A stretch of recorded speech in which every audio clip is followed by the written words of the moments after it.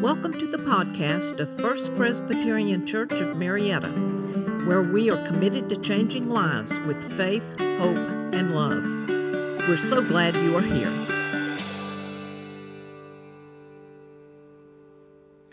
Now a second scripture lesson from the Gospel of Mark. Mark chapter 11, verses 1 to 11.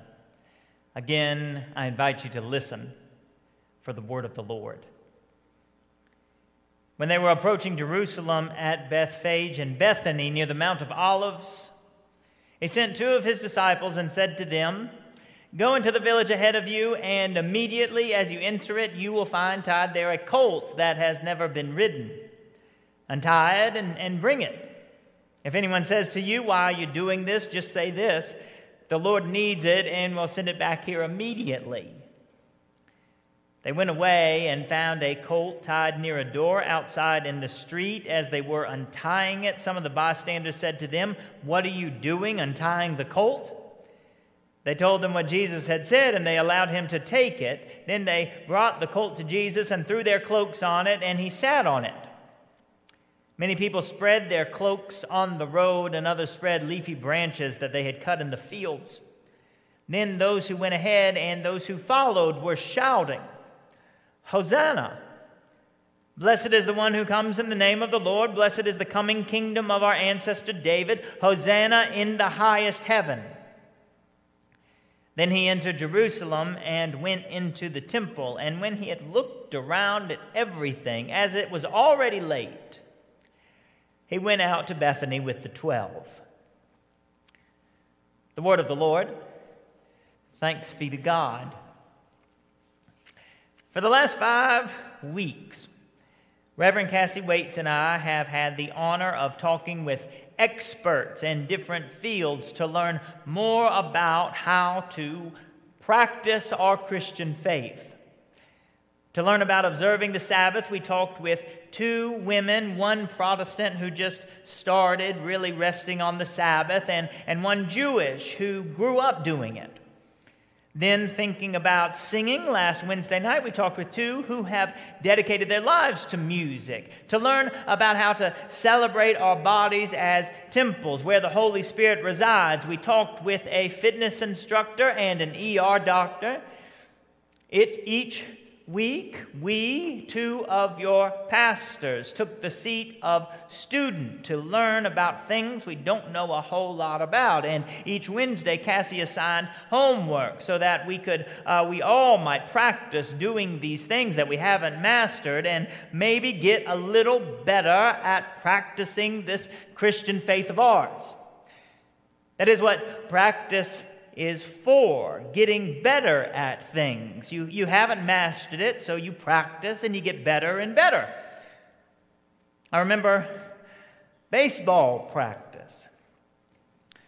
At the apex of my baseball career, I was setting the bench for the Marietta High School Blue Devils, but 5 or 6 days a week I did get to go on the field for practice, and I took that practice seriously. Why?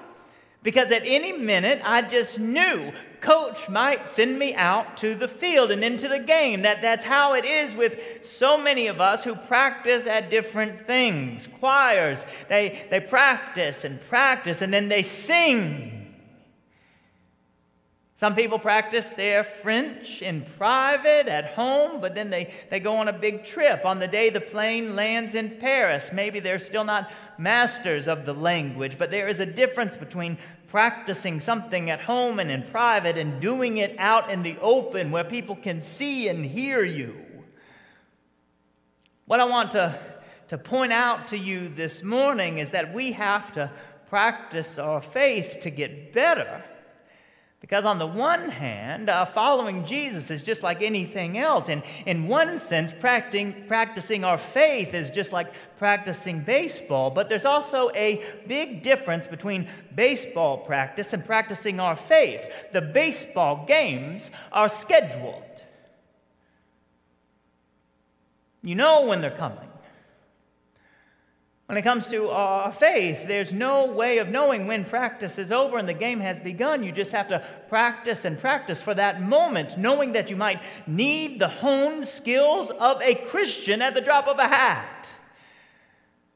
Scripture says that these moments come like a thief in the night. Thieves don't call a week ahead to let you know that they'll be stopping by. Likewise, we don't know when that moment will be that we will need to truly know how to pray, but we do know that the moment is coming.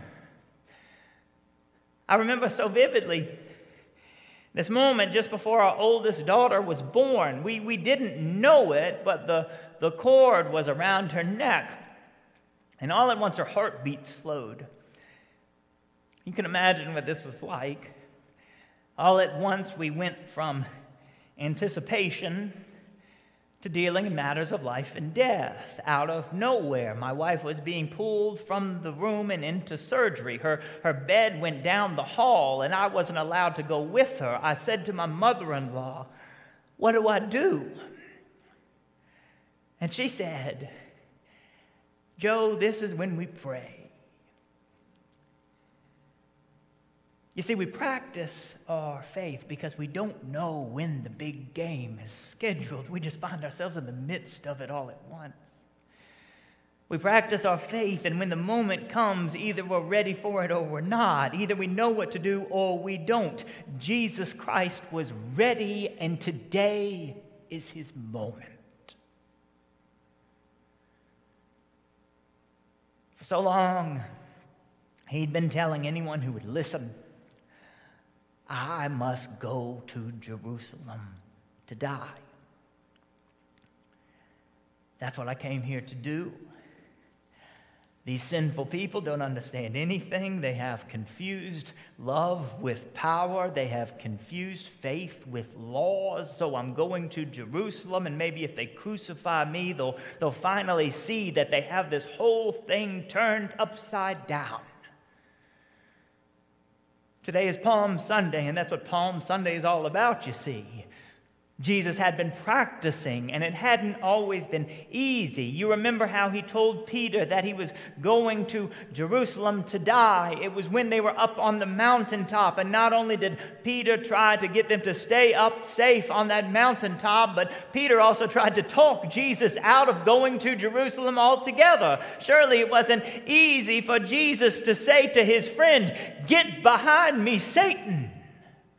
For you are setting your mind on human things and not on divine things." In that moment, it became crystal clear. Christ had set his sights on Jerusalem. Likely he had been preparing himself for this moment long before then. But I tell you, today is the day.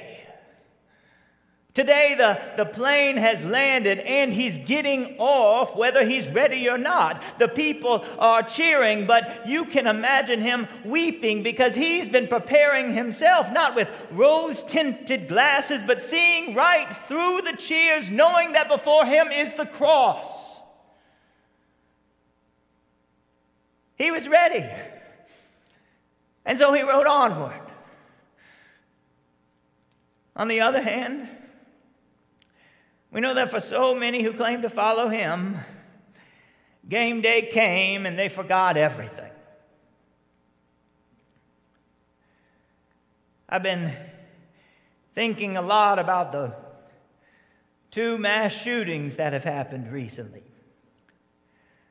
The editorial cartoon in last Wednesday's paper said, "I guess now we know things are really getting back to normal."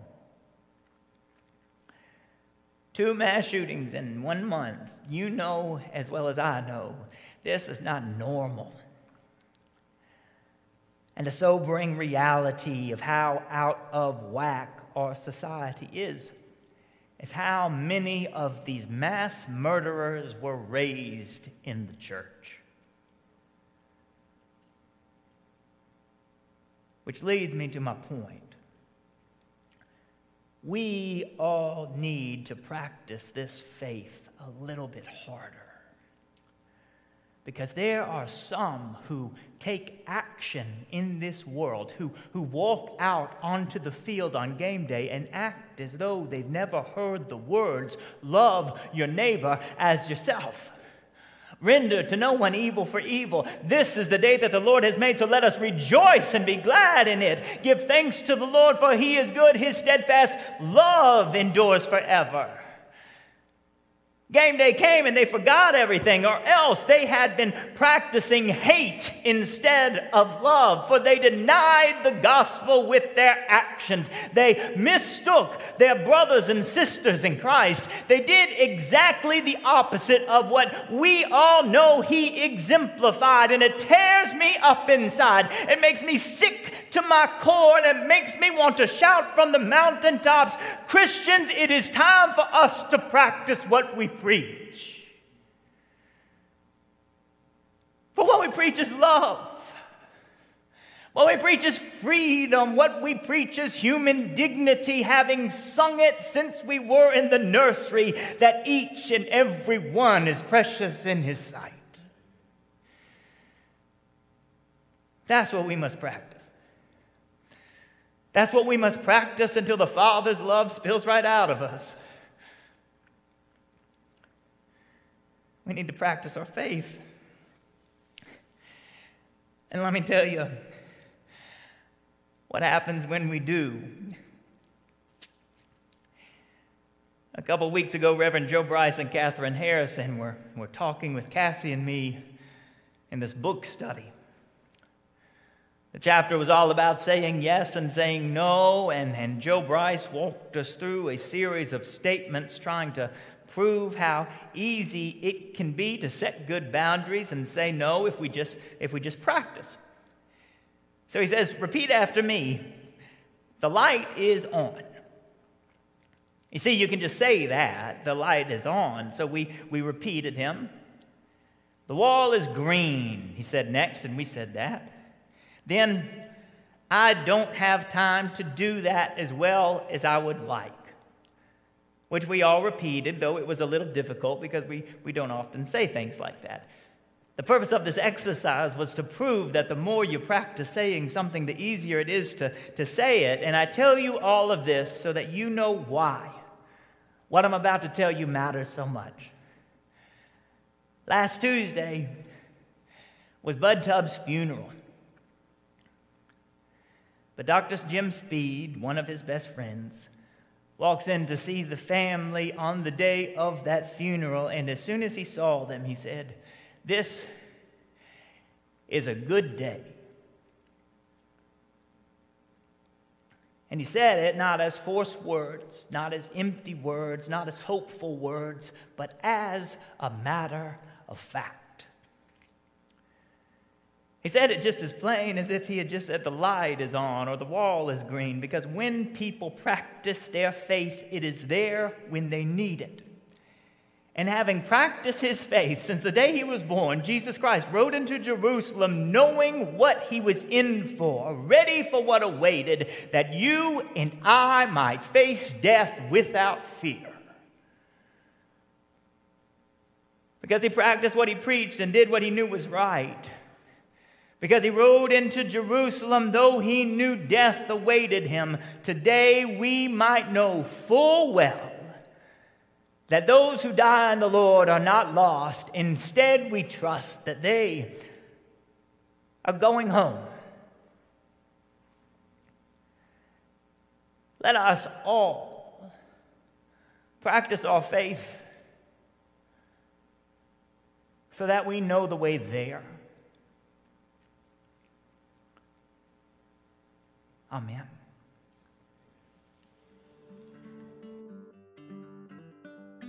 This podcast is a ministry of First Presbyterian Church of Marietta. Come join us Sundays at 189 Church Street, Marietta, Georgia, or visit us online at fpcmarietta.org.